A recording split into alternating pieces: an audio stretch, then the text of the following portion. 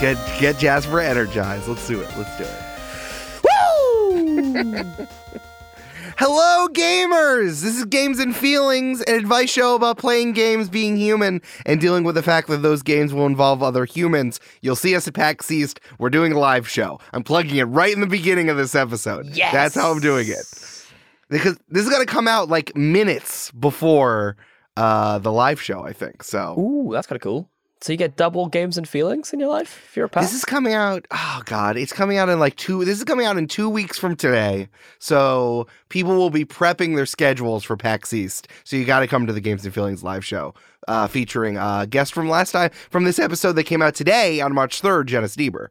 Jenna's going to be there. I'm doing the plug in the beginning of the episode. I can do whatever I want because I'm the question keeper, Eric Silver, and the competition reality show that I want to be hired to fix is RuPaul's Drag Race. I want to be on that show and tell RuPaul the gamesmanship that should go on so that RuPaul can just focus on like people buying her iTunes singles and all that other stuff. Like I'll put the gamesmanship into it, and maybe if I could be on the judging panel once, that would be wonderful. Yeah, that would be very cool. Permanent guest, Jasper Cartwright. What competition reality show should you be hired on to improve the gamesmanship? I'm like so bad at watching these, but I think I'm probably going to say... Do you have Big Brother over there? Yeah, it's for like sure. a very big deal over here. Yes. Okay, cool. I'm going to say Big Brother. I think that like there's way more that they could be doing to elevate this thing, and also it's just such a fascinating thing that like my grandma would just literally like watch them sleep, and I'm just like, yo. What is this program doing to our minds? So I think I have two things. I'll either improve it or I will make sure that it never airs again.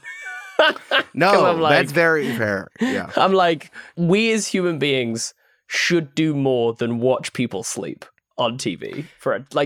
That's not that. I'm sorry if you watch that, but we could do better than watching them sleep. It's funny, you've actually said Amanda's activation code. She loves Big Brother so much, and she watches the various different countries of them. I actually don't know if she's into the UK one, but I know that she watches American and she watches Canadian. And they're different. They're all kind of different. I think the Canadian one is the one that innovates the most. But what they're doing is that they're, instead of showing the live feeds, which is the whole point of Big Brother, is having a live feed filming them constantly. It's like they're doing edited daily updates. But that's problematic for two reasons. One is they love Canadian Big Brother to edit and rearrange like storylines to make it make better sense for TV. Oh, yeah. Which doesn't make any sense for the reality, but it's like more so than any other reality show, they really erase and make stuff up.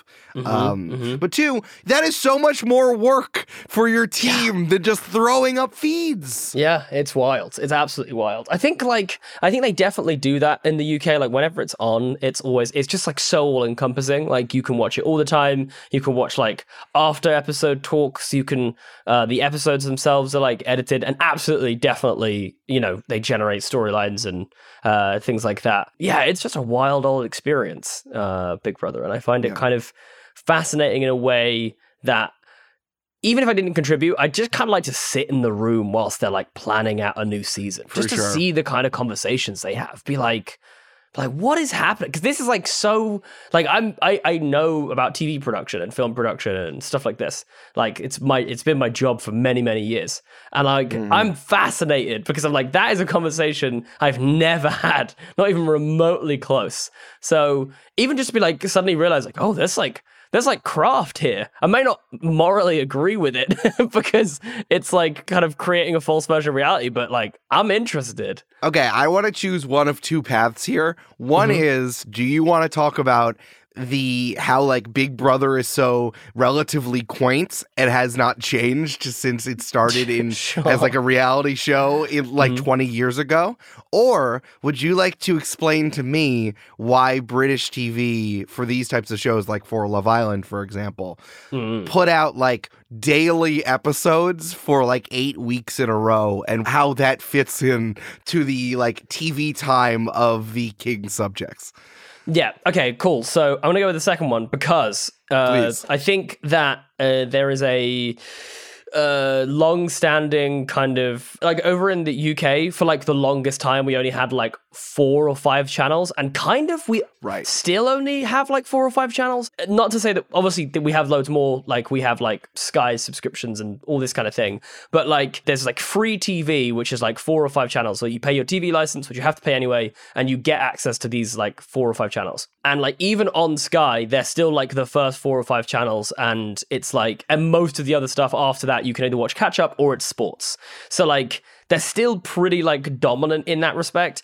And we have, I don't know if you guys have soaps and stuff like this over in the States. Like, oh yeah, daytime. See, that's like daytime soaps. Yeah. Yeah, cool. So I think basically what happened is when in the UK they were like, we're going to do reality TV, I think they were worried that they wouldn't be able to compete with like Coronation Street and EastEnders, which are these long-running soaps, which are like daily episodes that like come out literally every day, same time. And it is like, because it's a very like, for like a lot of the UK population, like watching like that one program at the same time, like every single day is like part of the culture. Sure. Like my nan, some of my extended family, I know to this day, will sit down and watch the same program every single night at like 6 o'clock, and maybe it's not on a Sunday. Do you know what I mean? Like maybe that's like the one day they have off or whatever. So I think it was purely like, that was almost like a pre-agreed contract between like British public and TV makers, which is like, we'll give you unending attention if you do it every single day. Like if you have it be ever present and don't take a break. And I to be honest, I think it kind of worked. I mean, just the sheer amount of content that they produce is baffling, to be honest, and makes me as a content creator want to curl up into a ball and like never go anywhere near reality TV. Jasper, I cannot believe that you're doing the content creator spiral, but you're comparing yourself to like Love Island. Hey, look. It's like, if only I had the content schedule of Love Island, then I would break through on the internet. Hey, I mean, look, if I had the capability of producing a full-length TV show every single day, hell yeah. I mean, it wouldn't be Love Island, I'll put it that way. That would not be the content of the content. But if I could do it, hell yeah, that'd be great. I'd probably hate myself within a week and be like, why am I doing this? If you want me to pie you off and have good bants and good chats with you, I could do that to make this a little bit more Love Island-ish.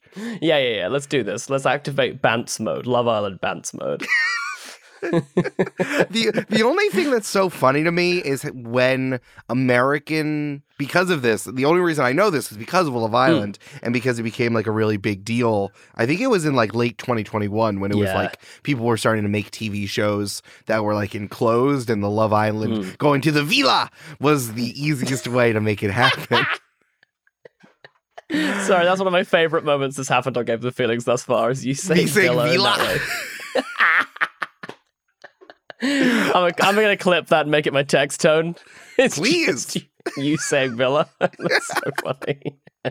So like I totally get it, but then it's so confusing. Like when they make Love Island US and it has the same release schedule, I'm like, what the fuck? You want me to tune in every day for 90 minutes? What are you talking about? That's absolutely bananas. Yeah. I think that to be honest, that's the fascinating thing, is that in America they adopted the same format. I would have thought that they'd have changed it because it's absolutely ridiculous. It's just like it became, I don't know when it became, and I'd be so fascinated to figure out like where it came from. Like some of these soaps have been going for like as long as there's been television. These soaps have been putting out daily episodes with like, you know, back in like black and white days. So like that's like how entrenched the kind of idea of watching a whole 90-minute, you know, or hour-long episode every single day is in like our like culture. It's changing though for sure. Like the younger generation, I think, is definitely like, what? No, we don't have time to watch like this many episodes or whatever. Like a lot of my friends who are like super into Love Island will still only watch like the shortened down like online, 20-minute version or something like that. Like, sure. Because I think that they'll struggle to watch, like you said, like a full hour episode every day. Yeah, listen, we could talk. Could talk to you about this forever because it's like, I mean, you literally used to work at the BBC, and we do not have anything like that. Like, the only equivalent of like PBS is like theoretically it should be educational, but like, the BBC and that being a main TV thing is like, oh no, it needs to reflect well on the Queen. Again, I've watched The Crown. I know exactly what I'm talking about. Jasper, you don't even have to say anything. Yeah, I'd probably go actually because you guys watch The Crown. Do you know the funny thing is I haven't even watched The Crown. You don't have to. I lived through it. I was there. Yeah. Yeah, you were there, and you could pick up a history book and open it up. It's like, oh, there it is. I mean, Tobias Menzies isn't in the fucking... book? I can look at my post box. It's red, and it has HRH on it. Like, what do you mean? Look at a history book. It's everywhere. Like, my money, my everything. It's like, it's all there. Yeah, I hate it when I pick up a fucking bill and Tobias Menzies is on it. That's really confusing. Oh, God. But yeah, that's so funny. I think there's also something about, like... and please tell me if I'm stepping too far and putting something on you that doesn't exist. But like, there's something like deeply American about like, if you are watching a TV show during the day, is like the only people who do that are like women who are at home doing housework or like you're retired and you're like old biddies. So like my mom used to watch All My Children, which was one of our soaps, and she watched it for many, many years, but it was always like a guilty pleasure, and she had to record it once she started working again after like my mom and my dad had a divorce. So it's like something about like, the only time you would actually watch a soap opera is because you don't have anything to do during the day, which is like, for American, it means you're frivolous or you're allowed to, someone else is working for you. And I wonder if like, I don't know if there's like, it's okay to like do stuff. I mean, I guess I don't know when EastEnders comes out. Is it a nighttime thing? No, it's an evening. Yeah, it's an evening thing. Oh, so yeah, that's our soaps were during the day. Right. Okay. Yeah. So I think for us, the thing is it's like a family thing. Like, that's what it was like. It's like very much like built around the idea of like the family sitting down to watch something. Like, for instance, one of the biggest shows over here was Ant and Dec's Saturday Night Takeaway. It was huge, absolutely huge, and it's literally called Saturday Night Takeaway. The idea of the whole program was that the family got takeaway, and like we used to literally like pretty much exclusively until I was like a teenager and was like, peace, I'm gonna go out and like get drunk with my friends or whatever. We would get a takeaway on a Saturday night and watch Ant and Dec's Saturday Night Takeaway, like. And it was all kind of this like family viewing, pranks, topical stuff. Like, it was a fully produced studio thing. Quite often they would have takeaway and like ring people and be like, hey, like ring audience people and be like, hey, what takeaway are you having tonight or whatever. Like, it was all built around like the family watching this program like together. It's a very fascinating kind of concept. Oh, see, yeah, no, that's part of it is like, in other countries, other people were like, hey, TV should like reinforce community. And in America, we're like, fuck you guys. We're going to give you American Bandstand and you're going to like it. But no, I thought that your soaps were during the day, so I didn't know if that was like you were allowed to do it when you were going to go get a cuppa or there was like a tea time where like everyone was chilling. That's like siesta. But I did not know about that. Well, this is the last thing I'll say on this is that there is also the omnibus, which happens at the weekend. So if you weren't able to watch the 5 episodes that came out during the week on a Saturday, starting at about 10 o'clock in the morning, every single episode that aired during the week will air on Saturday back to back, and that's called like the omnibus, and that's also a very popular thing. Like it is so designed for you to just be plugged in to this one show. And like, it is wild because the idea of them is like, you get off, you get on, back on again, you kind of like, it's very like easy to like pick back up and figure out like what's going on. And it gets you because like, I don't care at all, but I'll go to my auntie's house for like 4 hours. Half an hour in the middle of that, it'll be on in the background. We'll end up watching it, and then I'll go home and have to start Googling storylines because I know if I don't, I'm going to start watching it. And then it's on every single day, and it just like really quickly becomes a little routine. And you're like, man, they get you quick. Like, they get you. It's a well-designed system. I kind of feel like it's TikTok but like designed many, many moons ago. You know what I mean? That genuinely is what I think UK soaps are like. That sounds like a tweet thread that's going to go really viral that I don't want to read. It's like, you might think that marathoning TV shows is a modern invention, but this British person invented it in 1918. Check out the omnibus. Yeah. It's like, during the Blitz, this is the only thing that held the country together, is the omnibus of EastEnders. I'm not even kidding. It's probably true. Like, I'm not even joking. That's probably correct. Someone said that 100%. Yeah, 1,000% someone has made that thread. It's like, you know what defeated the Nazis? It was Channel 4. Excuse me, EastEnders on ITV, so don't. Sorry, I'm sorry. I also, as great as we're like, wow, intentionality on TV is good. There's literally a TV channel on British TV called Dave, and therefore y'all have. Yes.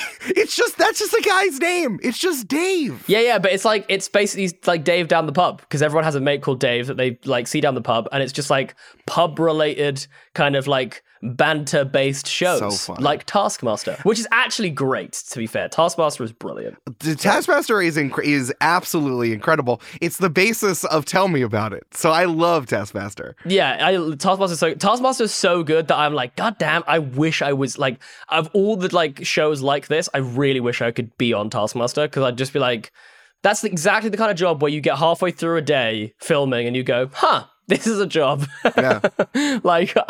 This is the dumb stuff I get paid to do. Great. Yeah. That can be your answer. It can be Taskmaster, but you could be working on the set of that. Like, imagine you were just responsible for games. Like, you and Alex Horn were just working around trying to figure out what the guys were going to do. That could be your answer. Absolutely. I would love that so much. And I think it's like some of them are just so deliciously like meta as well. Like some of the tasks that you're just like, man, this is, and like when they, if you haven't seen this clip, by the way, everyone, you should absolutely go see it, because it's like just one of the most beautiful moments in television, which is when Josh Whittaker, one of the comedians on there, finds out that the three tasks that he had been set that week, no one else had to do. And this involved counting out how many beans in a bean can, how many spaghetti hoops in a spaghetti hoop can, and how many grains of rice in a whole packet of rice. And no one else had to do this, and he spent I think multiple days filming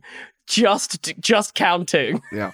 And it is one, and seeing him witness them when he's like, wait, no one else had to do this, is incredible. Absolutely incredible. Listen, everyone should go watch Taskmaster. It's on Hulu for Americans. You can just find it. It's incredibly popular, and also they have a massive YouTube channel because they're very good at clipping stuff out and they are so good. I mean, I barely watch it on TV. I literally just watch it like on YouTube in clip form. Okay, well, I will definitely include that video, and I'll put in the episode description, and that's part of the official Taskmaster YouTube, so y'all can all watch it. But it's like, it's funny because the host of it, Greg Davies, is 6'6" and a very popular stand-up comedian. He's so funny and imposing. And it's like, the thing that I would think is like, oh yeah, I get to be on telly. Incredible. My friend Greg is the host of this show and he's going to put me on. If I was a friend of Greg Davies, I would never in a million years go on Taskmaster. Because all it means is that they get to get absolutely dunked on for to amuse not only the audience and the listening public,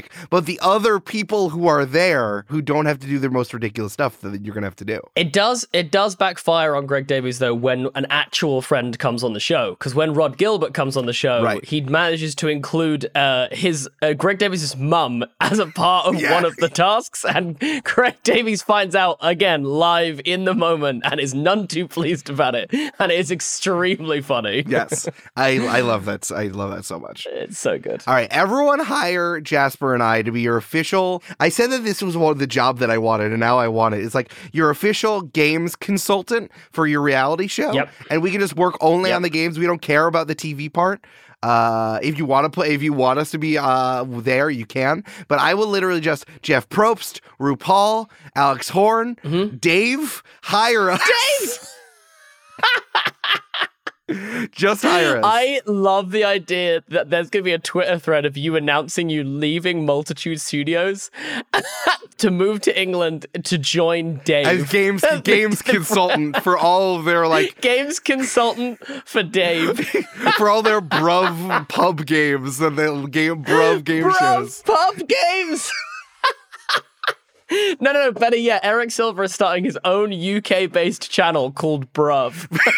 Honestly, I'm surprised that there is not one called that. That's incredible. So am I, actually. I'm gonna write this down real quick, because that's a gold mine waiting to happen. I mean, I don't know why no one's come up with that Well, Jasper, you know there's like ESPN and ESPN2. I feel like Dave 2 should just be called Bruv. Bruv. Yeah. Dave, Bruv. Yeah, it makes sense. It'll be good. That's where they put all the omnibuses of Taskmaster and all this other stuff. This is perfect. Look, listen, Dave, write to us. We're here. We're right here.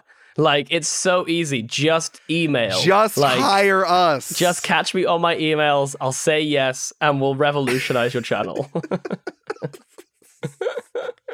That's what we need. I actually really wanted to do this for a while. Like, I thought that there were so many people who could just like, I don't care about how you make TV. This is a medium I don't understand, but I just want the game to make sense that you could be better. I think that Survivor is having this problem, which just started their US, like season 44. I don't know if you've been keeping up with like main Survivor, you know anything about it? Yeah. Yo, and you said we make a lot of TV. 44. Yeah, I mean, like, listen, it's been like 25, 30 years. So it's like, it's still like less than 2 seasons a year. But the problem is with Survivor is that they did like a soft reset with 40. I don't know why. I think someone told them that like things were getting stale, or maybe like they got in their own heads, especially Jeff Probst, who is the host, but also like the executive producer and kind of like the steward of the game. Like, he got in his head that like as culture started to change and like people were openly talking about like social issues, he got in his head that Survivor was a microcosm of society. And that it was really important to like embody the change happening in the world in Survivor.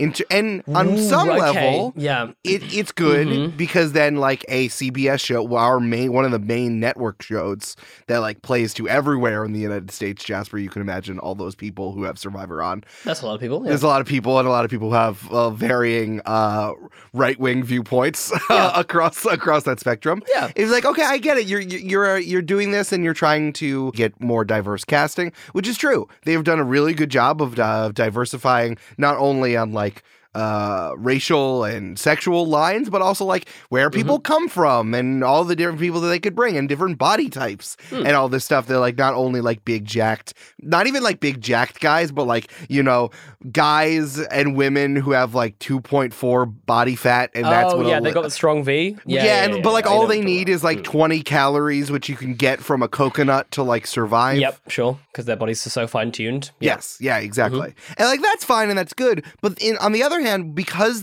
it's like they batten down the hatches, and now all of the people who are cast are one quote unquote good people, I think, to like mitigate any sort of idea that like anyone's going to be like canceled, again, massive quotes, canceled or ridiculed or lambasted online. And like, again, it's the same like morality test that everyone is held up on. But also every single person is a Survivor super fan. Like, it's like a prerequisite now is like, oh, you have had to have watched all 40 seasons before. Yikes. And that's weird. Yeah. It's weird that like for a show that is like done so well diversifying, then doesn't realize the kind of very niche like pigeonhole that they're then putting like the cast of the show in. You know what I mean? Like, that seems slightly odd to me. But that's clearly only going to turn up like one or two types of people. Like, surely you would want it to be a bit you know, if, like you said, they are so on it with diversity and things like that. Strange decision. It is weird. I mean, the guy who created it, I don't know if you know his name, but his name is Mark Burnett. He's made a lot of very, very popular American TV shows before. I thought you were going to say money, but I'm assuming that's also the case. True. That's also true. He's also just like very super Christian as well. So it's like you see like a lot of people like all of a sudden like halfway through are like, yeah, Jesus is really getting me through here. And I'm like, that's why you picked him. And like there's a lot of, that's what I'm saying about, it's like that's what I'm saying about like the morality test, you know, is like they're now being homogeneous about like good people who have good Christian values, which I guess, well, this person is a different color of me, but like they believe in Jesus, so it's fine. And also just now the gameplay has also changed as well because like they're all super fans and they all see themselves as like good people. Everyone's acting super erratically and no one trusts each other and everyone does like super weird moves all the time because they're like, oh, I don't want people on the internet to think I'm a bad person or a bad player, but also I want people to remember me as a good player. So now everyone is doing wild shit all the time. It's like everyone backstabs each other, but then everyone hugs when they get eliminated, which I think is so stupid and makes me so mad. There was never any trust, so it's just a constant whirlpool, and then everyone's like, good game, man, good game. I'm so glad you made that like great gameplay, but it's like it's all hollow. Yeah, well, I think you've hit on something which is about reality game shows, right? Yes. There is we've like the boat set sail on these working, right, as like a format and being truthful like quite some time ago, because as soon as the contestants that are in the game are aware of the camera, aware of the amount of people that are watching, and are aware of the likely kind of online global reaction, no longer will it be anything close to resembling reality.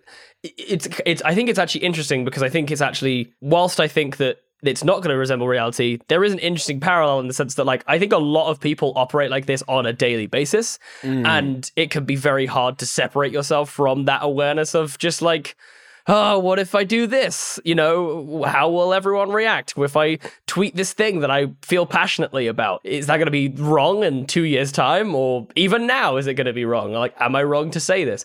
And so, like, I do think it's like, you definitely like hitting on like an interesting thing, which is just like, I'm saying is I wouldn't know how to behave on a show like that. Do you know what I mean? Sure. Like, I wouldn't have a clue being like, I'm eliminated. You're an absolute snake in the grass who...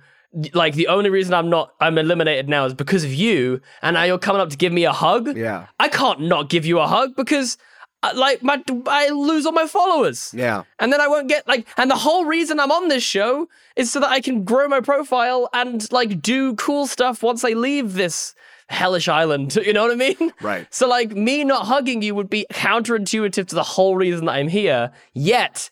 I hate your guts. You suck. Yeah. You know what I mean? I think it's fascinating.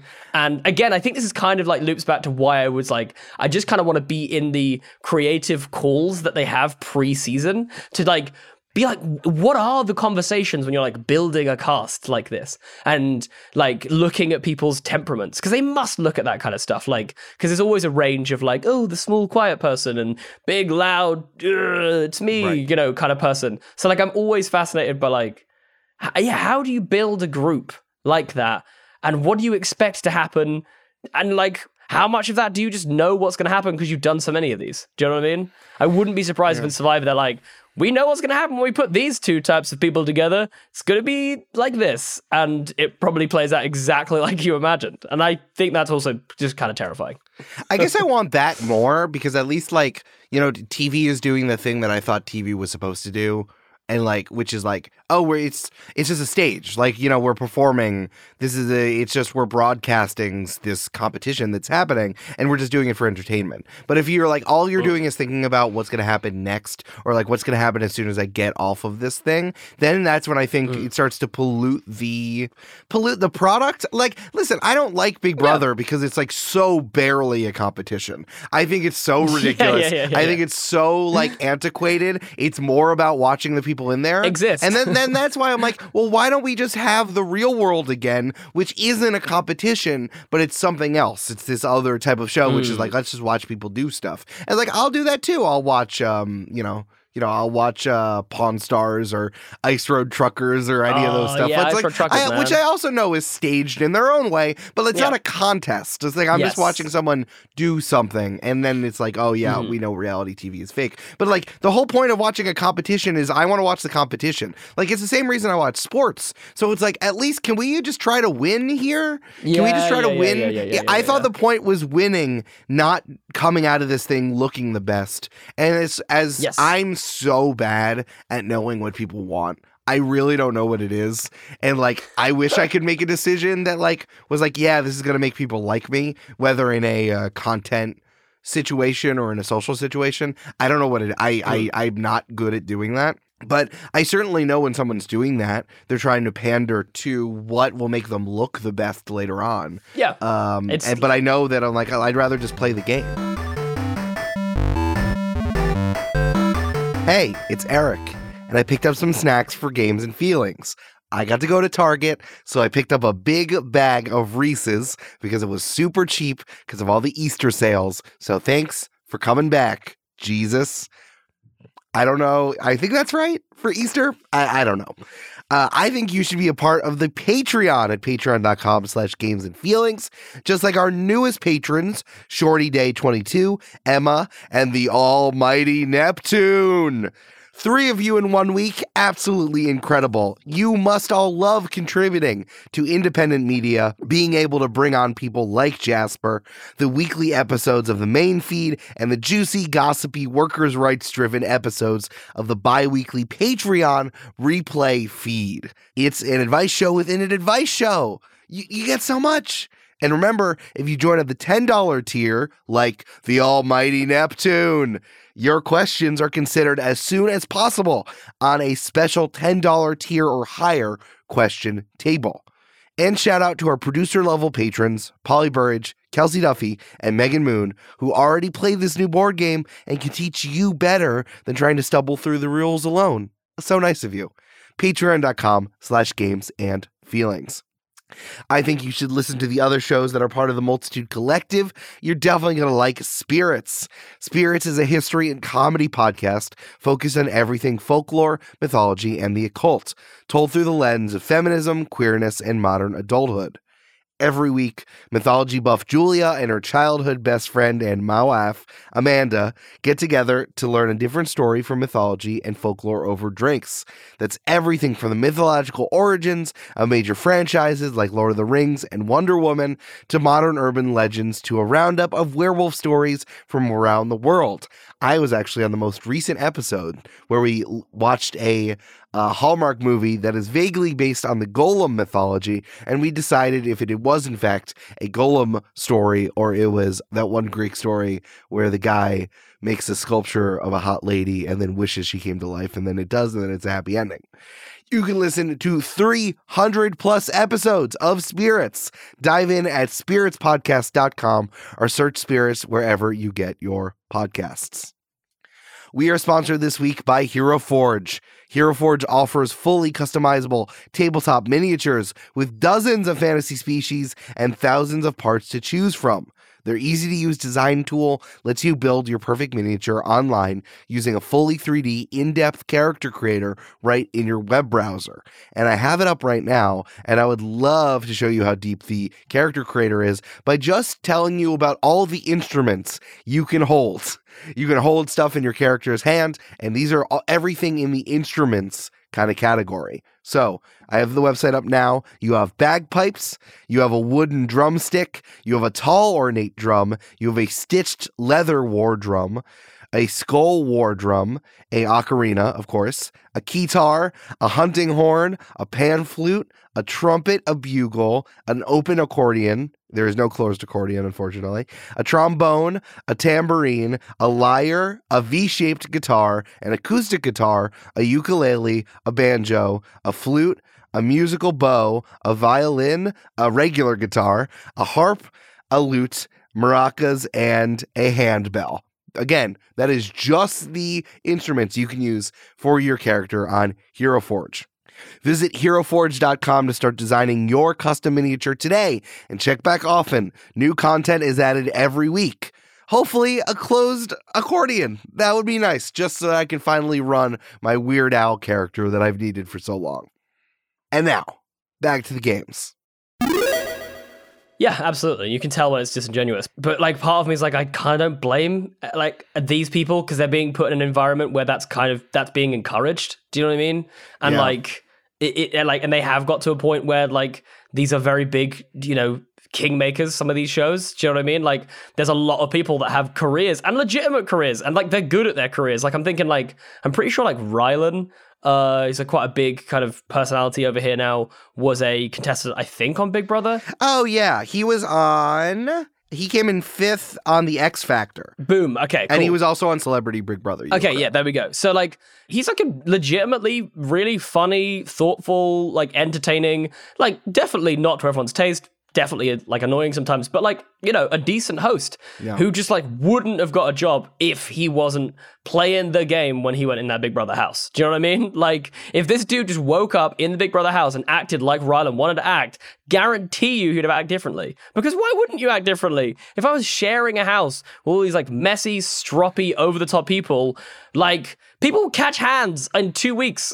Like, especially Celebrity Big Brother. Yeah, exactly. Especially because it's going in where everyone already has something to prove. Like, Precisely. I want to look, that totally makes sense. It's like, I want to go in and I want to look good, and that's why I'm on Celebrity Big Brother. That totally That's the whole reason that you'd be there. Many a B-list celebrity has become A-list because of a reality TV show like that. That makes sense to me. It's like, there's such a feeder system with so much of what all content creation is. It's like, yeah, you can see I'm good on television. I'm going to continue to be good on television. And then I get jobs doing other stuff, and then you become more and more popular. I totally get that. I guess like the other thing is something a little bit more one-to-one is like, I saw this on RuPaul's Drag Race, when especially is like going on that show is how you get incredibly elevated in your career as a drag performer. And there was a thing that happened recently that like, a bunch of the queens were like getting in each other's faces about some competition thing, as always. And then I felt the tone shift when one drag queen said to the other drag queen, I don't want you coming in here and bullying me.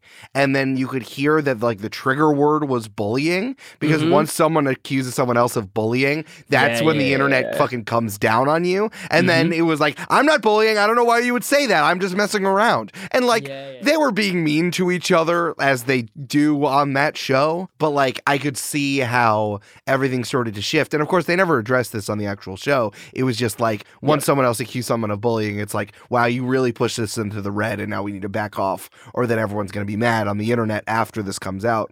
But it was just really odd. And like, I totally get it. It's like this turning into a professional springboard. Like, in a very one-to-one way, I go on this and then my career as the thing I'm doing on the contest gets blown up. Like, not even like TV personality, but like drag performer is like, but it just bummed me out because I noticed it, and I guess other people don't notice it, but I notice it because I've ruined myself. Yep. Yeah, I fully get this. It's so hard to watch. Like, I can't even watch TV without pointing out the cinematography because I'm such a freaking nerd for it that I'll pause the TV and start thinking about how they composed the shot. So like, it's not even reality TV. It's like just every kind of content. I'm like, ooh, let me nerd out about this, and then I'm like, this isn't relaxing. This is me trying to make this into work. Stop, brain. Please stop. Sure. Just enjoy things. And now, the best thing is, Eric, is that we've inflicted this upon all of the listeners to this show as well.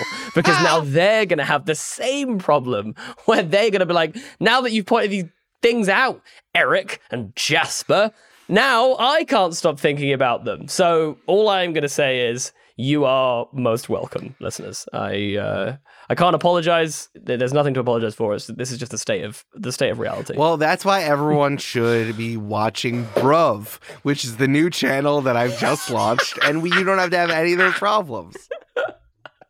Can we have on Bruv? Can the first show that we launch just be a show called Villa? And I think the theme song is just you saying the word Villa, and I think it's probably it's just one person inside the villa trying to entertain themselves. Sure. That's all it is. I like that.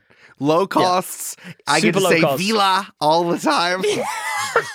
But it's in like it's still gonna be in some beautiful like Italian villa, and they'll be like, you know, they'll have like nice wine and pizza and stuff. But like during the day, they just have to entertain themselves. Oh, I like that. It's still in Greece. But I'm just there by myself. Yeah, it's still super nice. Yeah. I mean, listen.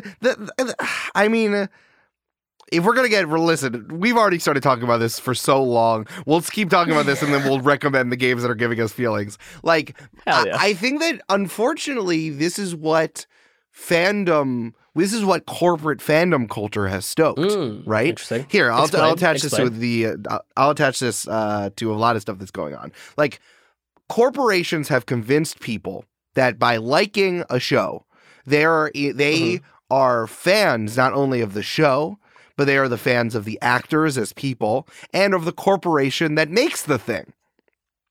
Interesting. For example, let's talk about Marvel, right?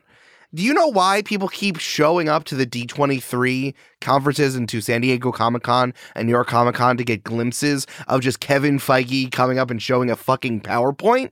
Because they are invested... A timeline! Yeah, the timeline is because they have convinced, by weaponizing what fandom meant on the internet in the 2010s as it was growing, which was like people talking about quote-unquote discourse, talking about it in their own way, and then creating things about it, whether it's like fan fiction or fan art or having like intense or like writing of an academic paper on it. They have weaponized that and told everyone that's the only way you can participate in liking a thing. And then therefore you are a fan of me as a company as you do all this stuff, and then I get to use your free labor as product or as a resource that the company can harness and repackaging fandom back to you as capitalism. So because of that, now everyone thinks they're a little tiny Kevin Feige or they're little tiny TV executives.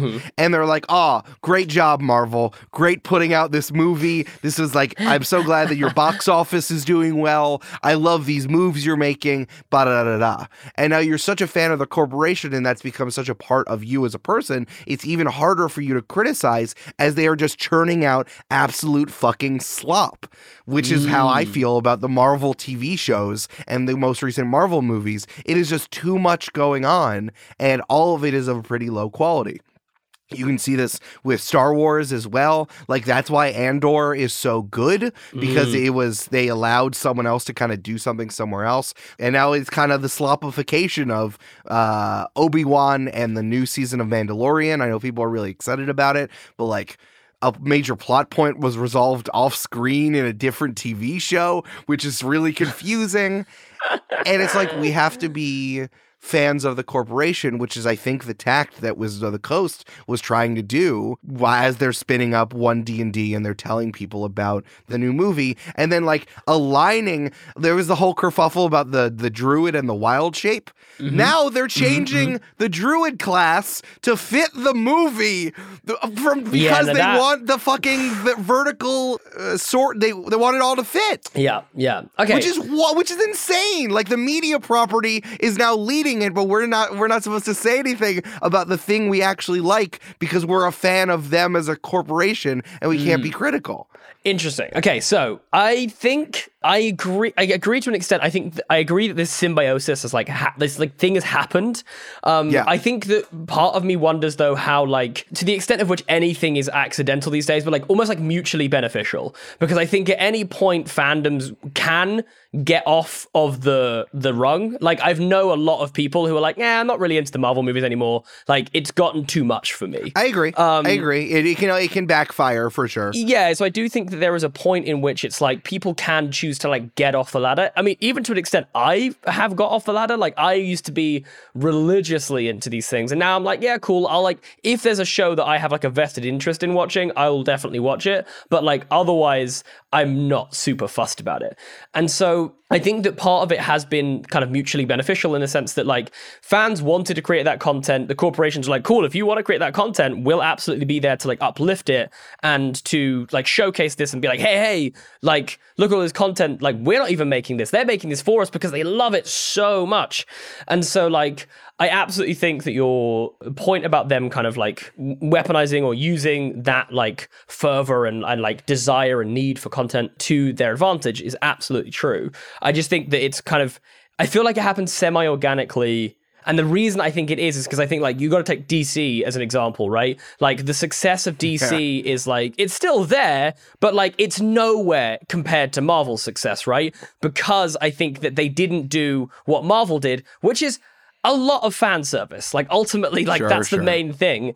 And so I think that I agree that there's like a weaponizing of the fan. There's also like the fans weaponize Marvel. Marvel has been dictated by fans for years. The reason that we have so many of the storylines, characters, even castings is because Marvel fans campaigned for it and was like, this is what we want to see. So I do think there's more of a two-way street to this because, I mean, look at what happened with DC. It's like, we fired Zack Snyder and then we got him back and then he's here and now he's not there. And then they're trying to constantly pivot to like please people without doing anything with any kind of craft or like plan. And it always is backfiring. I think actually DC is more of an analogous to what Hasbro and Wizard of the Coast did with the OGL and with 1D&D and what they're doing with the movie now, where it's like, you're like realizing now that you should have done the fan service thing and that you should have just like listened to the people that are creating this content, benefiting off it for years, being like, yeah, cool, we'll rake all this money in, but we're not going to give you anything in return.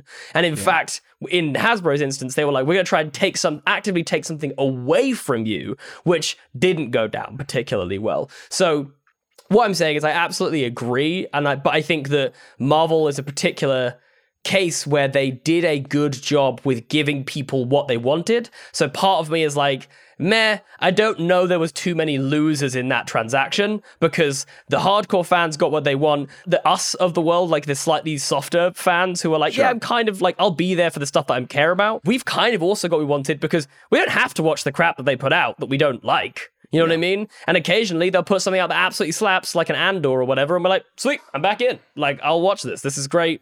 Etc. Because I also had the same experience with Andor where I was fully checked out of Star Wars until Andor came along. And now I'm like, okay, Mandalorian season 3, let's see what's happening.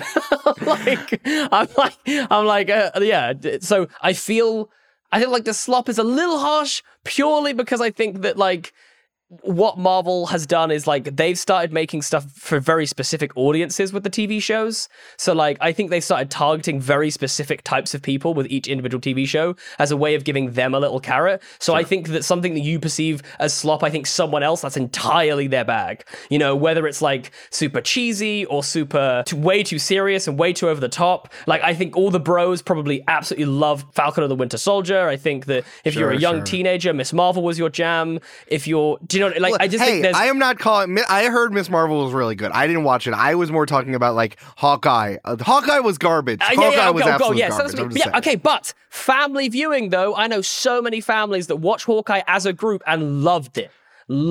Sure. Okay. So I think you're touching on something which I don't know. Can I say one thing though? Can I just say one thing? Please. She-Hulk slaps. It's hilarious, and I will fight anyone that says otherwise. No, you're right. You're totally. I want to state that. Right. I want to state that right now. She-Hulk was unreal.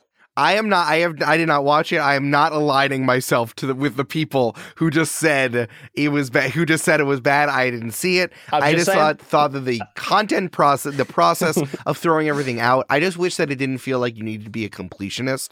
I feel like the expectation in a post-Endgame world is that you need to watch all the TV shows and watch all the movies to understand anything that's going on. But see, that's where I think I disagree. I actually don't think that's the case. I think their strategy is they go, look, Endgame happened. We're never going to get all of those people to watch everything. So what we're going to do... Like, we peak there. Yeah, exactly. We peaked there. So we're going to divide these TV shows up to give each one of you at least one of these shows, at least one hero that you will really like. So for me right now, that's She-Hulk. Sure. So I'm not really that into many of the others, but I can guarantee you now, when a movie comes out that She-Hulk is in, I'm there on day one because I want to see what happens in her story. And I can guarantee you that the teenagers that love Miss Marvel are going to be there because Miss Marvel's also there in a team up with She-Hulk. So like that, I think what they're doing, this is from my perspective, from their strategy point of view, I think they're building one thing for like each group, and then when they get the team back together, everyone comes back together and we have the same like Endgame Infinity War style event where everyone's now back on board because everyone's got at least one aspect of that movie that they actually care about. That's my theory. I think that, listen, if that is the case, and if that is the content strategy, cool. What would you do if I ripped my face off right now and I was Kevin Feige? That would be wild. That would be absolutely wild. I can't believe Kevin Feige's been guesting on my show the entire time. I guess I just get really like bogged down about like content strategy when it feels like, because I thought that inherently the whole point of what we were doing is putting out TVs and movies that were good, that had characters that we liked from comics or from other places, And then, like, when it feels like slop sometimes, when it's just you have to eat it because I told you to, because you have to eat it to be a fan, then it's like, oh, well, this sucks. And I guess if the inherent thing which we like is like, wow, I like superheroes. I think it's really cool that our friends from the comics are now on TV and movies. I think that's kind of cool. And I'm glad that like people are putting their spin on it, which is what it seems like is happening over at DC. They're doing the thing that I think people like the most about Andor, which is we're putting in the hands of people who have actual vision, who want to make a piece of art that iterates on something, because the thing we inherently like is the character, and they're going to do something interesting with it, which is inherently what I'm looking for. That's the thing that bothered me. On top of everything else, that's the thing that's fucking bothering me about the Dungeons and Dragons movie, which I'm not going to see, because like that's not what the product. Why are you making a movie based on just fantasy pastiches that like, that's not what I use tabletop RPGs for. And then you're changing the game to fit the thing you put in the movie. It's almost like they're trying to Men in Black mind erase that someone made an oopsie in the movie, which you're allowed to do. Just do wild thing. The thing that really bothered me is like John Francis Daley and the other writer called it rule of cool, and like you don't get to say that about a big fucking movie you put out. You don't get to say thing. I want to do something fun in my tabletop RPG game and apply it to a movie. That's the kind of like weaponizing of like player and fan language back to us that really fucking bothers me. They're trying to pretend like they're not the one making a millions and millions dollar movie, and they're like me. They're just a player. Like they're not. Yeah, I completely agree with, and I think also they're just like missing a trick. Like they can capture the casual fan with the movie and keep the hardcore fans happy with the game. Of course you can integrate things. Of course you can have Chris Pine's character, made into like an NPC that you can put on the D&D Beyond website, whatever. Like, you know what I mean? Like, there's so many things you could do that wouldn't offend me as like a hardcore D&D person, but also would make it accessible to the casual fan who's going to enjoy the movie without trying to smash the two things together in a very uncomfortable way that it's just not going to fit. And I think you're absolutely right. Like, unbalancing the game because of something that the show creators came up with is like, what? Why? This is okay. Yeah, when the game, it's like when money and business decisions start to run your creative decisions. That's when I have a problem. Much like when you can understand when you're watching a reality show, someone is making a choice that is advantageous for them as a person. It's like, it's a bummer. Scenario for you. Imagine you're a huge Warhammer 40k fan. Henry Cavill comes in and he starts changing the rules of Warhammer 40k, but makes them better because he's a genuine hardcore fan, but he does it based on the show. Do you have a problem with this? Hey, I'll flip this around on you. How about the rule changes in cricket to make it not 5 hours long and actually make it more accessible? Hey, cricket will never be exciting. Case closed. Cricket sucks. It's boring. I'll be honest. It's the same thing for me as with basketball, which is where it's not entertaining until like the final 10 minutes. Damn. So, yeah, I know. I think I just gave Eric feelings. I saw Eric just like, woof. Like, it's not that. That's not to say that I don't love watching the highlights of a basketball game. Sure. I don't love dissecting a basketball game. I don't love the strategy in a basketball game. I'm just like, yo, how can every single game finish 116 to 117? It's wild. Right. No, that's an interesting point. It's wild to me. Like, it only matters when the buzzer is about to happen and the dude jumped. Is he gonna make it? Yes. Dude, won the game. Congrats. But everything before, the other team did so well, and it means nothing because he jumped and got a hoop when the buzzer happened. That's why we count wins and losses. That's why the records matter. That's why in hockey the tiebreakers are based on. That's why there's a point system based on like wins are 3 points, ties are 1 point, and losses are like 0 or something. And then they also count like goals scored as like tiebreakers. It's like, well, they don't do that in the NBA. It's a different way. Maybe they should change it. There are a lot of problems with the NBA. Maybe. Yeah. Do you know what I love so much as well? I think this episode of Games and Feelings has been one of the truest episodes because I think both of us clearly have had stuff to get off our chests today. And like, I honestly feel good. Like, I feel great right now. I feel like I've had a chance to air some things that like didn't need to be aired, but like I feel better that they are aired now. No, I'm glad. Listen, I can talk about this all the time, and I think that's fine. I think it's totally fine. Absolutely. That's what I'm saying. This is exactly the same, and I don't do it enough. You know what I mean? I forget how important conversation is to my existence and my psyche, and how much talking shit about cricket is fuel for me, because it's so bad, guys. Like, it's the only time cricket is entertaining is when you're there and you can just get drunk with your friends. Fair. Like, it's like a beautiful, like, summer's like British summer afternoon. You're there with your friends. You're having a couple pints, and occasionally everyone gets hyped because some dude hits it really hard, but like it happens so infrequently, it can't be entertaining. Yeah. Like, it just doesn't happen that often. It's funny. It feels like the whole point of cricket is like the British got really into it, and then they spread it to all of the colonies of the British Empire. And now in the modern age, all of the colonies want to destroy the British and the sport that they ported to them. Yep.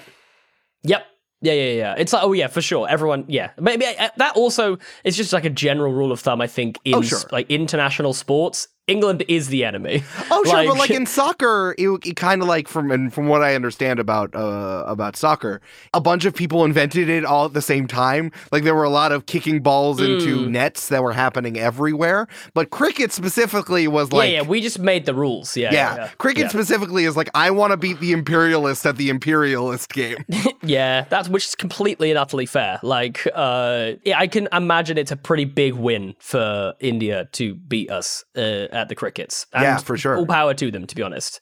I'm probably picturing Churchill as they're like going to strike through the ball, and I'm like, yeah, that's completely fair. Like, that's 100% understandable. I feel that way about baseball too. Is like, baseball is very, very, very popular in Central America and South America, more so, I think, in the United States at this point, other than like the America's pastimeness of it, that like it's part of our, I guess, American cloth. So I can only imagine like someone hits a home run and like, this is what you get for like allowing Chiquita Banana to ruin our island, and then they fucking hit like a grand slam. Like good job. Yes. Yeah, absolutely. Stick it to them. That's absolutely fine. This actually reminds me of the World Cup recently. We had Morocco did super, super well. Ended up getting to I think the semifinals, and it was so funny. I saw people like on my Twitter being like, Morocco is currently doing the Colonizers World Tour, where they basically played and beat Spain, they played and beat France, they were gonna play England at one point, and it was like, everyone was just like, I'm kind of rooting for these guys because it kind of feels like this deserves to happen. Like, they deserve their moment right now. And yeah, at one point, Colonizer World Cup was trending on my Twitter, and I was like, whoa, what has happened? Like, this sounds bad. Like, this sounds like a bad thing, and actually it was kind of a funny, great thing. So, hey, when you're looking at Twitter, Colonizer World Cup can mean truly anything. It's just so many things, and I'm only comfortable with the one thing that it was, because I think most of the other scenarios that was trending, I'm not cool with. All right, well, Jasper, we sure, much like every other advice show, we sure did just do an episode where we didn't do any advice questions, which I think is great. I think we can do an incredibly short, a one-sentence game that is giving you feelings. Do you just like have a game recommendation that you've been playing lately? Game recommendation that I've been playing lately, I'm going to go with I played God of War Ragnarok for the first time, and mostly this is just to shout out the editor for Three Black Halflings, who is a sound editor and recently won a damn prize for his work on God of War, and just to say that it slaps super hard, and I'm getting to play games with the house that we bought came with surround sound. Whoa, there you go. And playing a game like that for the first time with surround sound, it is just a treat. Like, there's just noises and sounds coming from everywhere. You feel like you're in the middle of this blizzard. I felt cold playing the game. It was very good. So, there we go. Playing games with surround sound or good headphones. Hey, we are always here to praise good sound. That's the whole point of what we do here at Multitude. That's the reason we're here. Yeah, but Misha, can you, while Jasper was speaking, can you make like a Jotunheim blizzard behind him for that entire thing? Yes, please. Only if you have time, Misha. Only just if you want to flex. If you want to flex, you can do it. You can do it. Yeah, and then can there be like a toucan to my right? Great, thank you. Thank you. Thank you. I really quickly want to shout out Marvel Snap. I have not paid any money for Marvel Snap, and it is truly so much fun. My favorite thing is that I get to take screenshots and send it to my friend Jeff, who made the theme song for Games and Feelings, and he has 2 twin babies, and it's very nice that we get to talk to each other about Marvel Snap, even while he is busy with all that stuff and his full-time job. And I like the various ways that you can communicate about video games in a way that you couldn't before. Yeah. And one of which is it's like a little fun card mobile game. Nice. Yeah. I really should play Marvel Snap, but it was like every time I look at it, I'm like, I feel like as soon as I open this app, it's not getting closed for like 4 days, and I just can't afford that right now. It's fair. I mean, you really don't have to pay. I mean, there really are like freemium barriers to it. Oh, no. What I'm saying is like, that's the problem I'm saying is like just the amount of time I will bury into this thing because I will enjoy it. You can pick it up and put it down though pretty easily is what I'm saying. Is like, it's very, not too the addictive. matches are very short. So it's like, you really got to hit like, I want to play another one, and you can just put it down. And then like, you do end up hitting a wall sometimes where it's like, I really can't do anything right now unless I pay $10. So it's like, I'm going to put it down. Okay, that's good. I kind of like that, actually. Yeah, it's actually like freemium works for like the adult schedule. Adult with responsibilities. Yeah, exactly. That's the new freemium. Yeah, yes, exactly. It's free. It's premium for people who don't have responsibilities and free for those who do. Yeah, exactly. Jasper, as always, thank you so much for talking to me. It's a lot of fun. Thank you and for I like talking to me. you about that stuff. And thanks for making me look like really interesting and rational by comparison. That like you're like, oh, I understood everything you said. So now all the listeners are like, oh yeah, all the stuff he said was really good. Yeah. That's just the sign of good co-hosting, I think. It's just as long as you can make the other person look as good as possible, then you're nailing it. You're doing well. Yeah. So you're welcome. And you better go in on Bruv with me. If you don't, I'm cutting you out of my life. Dude, I'm cutting you a check as we speak. Like my savings are on their way to you to set up Bruv. Like I'm all in. Incredible. Jasper, what are you doing, and where can people find you on the internet? I'm doing too much, Eric. I'm doing too much. You can find me at JW_Cartwright. I have so many things that I'm doing right now that I can't talk about, which I've been lamenting to Eric, and Eric's been ribbing me for. So please follow me on those places so that I can finally, when I finally can start talking about them, you'll know about it. Check out Three Black Halflings. We've got a new actual play season coming out, or will be out by the time you're listening to this, called Big Trouble Little News. We worked super hard, and the trailer and the music and everything slaps so hard. It's got a great cast, and it's a cool like 80s themed show, which is Kids on Bikes game system. Hell yeah. And it's dope as hell. So please go give that a listen if you like your TTRPGs.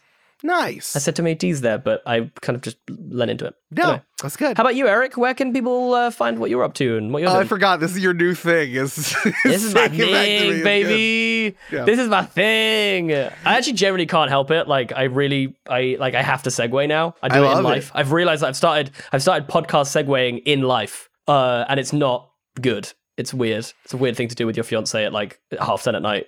Yeah, the hard part is that when I'm hanging out with Amanda, I have to stop for ad breaks, and that's the weird thing that's changing my life. You just crack open a cold Pepsi in like a real like you just stop talking, crack open a cold Pepsi, and look at an imaginary camera. Yeah, like it's like, hey Amanda, have you tried Native? It's this new deodorant with it's totally natural. Oh, Amanda, I need to stop you right there. Have you heard of this new supplement? It's got a very. I'm not going to say the name. I was about to say the name of it, and I was like, actually, I probably shouldn't say the name of it because I don't want to give free sponsor the show, then I'll read it. Do you know what I mean? Then I'll do the thing. But, if only I had a better mattress. Oh, if only that would happen. Oh man, I can really do with it. Man, I genuinely have started down through Black Halflings being like soft pitching to companies that I would actually quite like some of their free stuff. Just like, oh, if only I could get a new mattress, that'd be great. I would love that. I would talk about that mattress for days on this show. I need Canva to sponsor me from how much I use it at work. I would wear like a NASCAR suit that had Canva like on it. I would wear it for all of my recordings if they would just sponsor me. So I'm 100% on board with that. Yeah, you can follow me online at L_Silvero, EL_SALVRO. My name if I was a Lucha Libre wrestler. The three things I'll plug is, remember, we're going to PAX East. So if you're going to PAX East, we have a live show on Saturday evening, which is going to be really fun. And also Multitude is going to be there just at PAX East. We're going to be at a table, so please come say hi.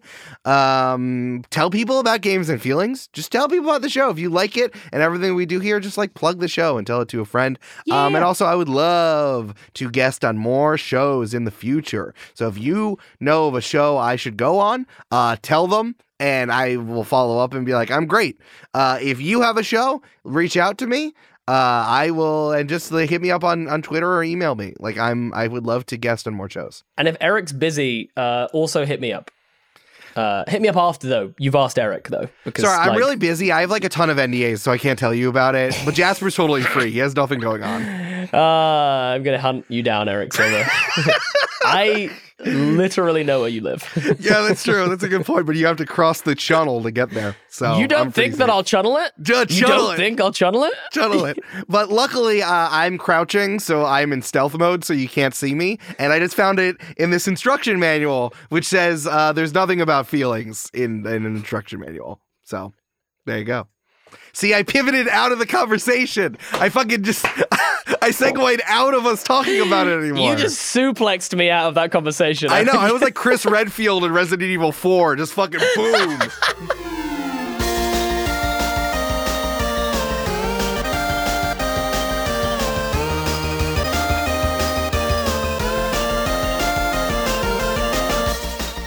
Games and Feelings is produced by Eric Silver and edited and mixed by Misha Stanley. The theme music is Return to French Toast Castle by Jeff Bryce, and the art was created by Jessica Boyd. Find transcripts for this episode and all episodes at our website, gamesandfeelings.com. Until next time, press X to enjoy the podcast.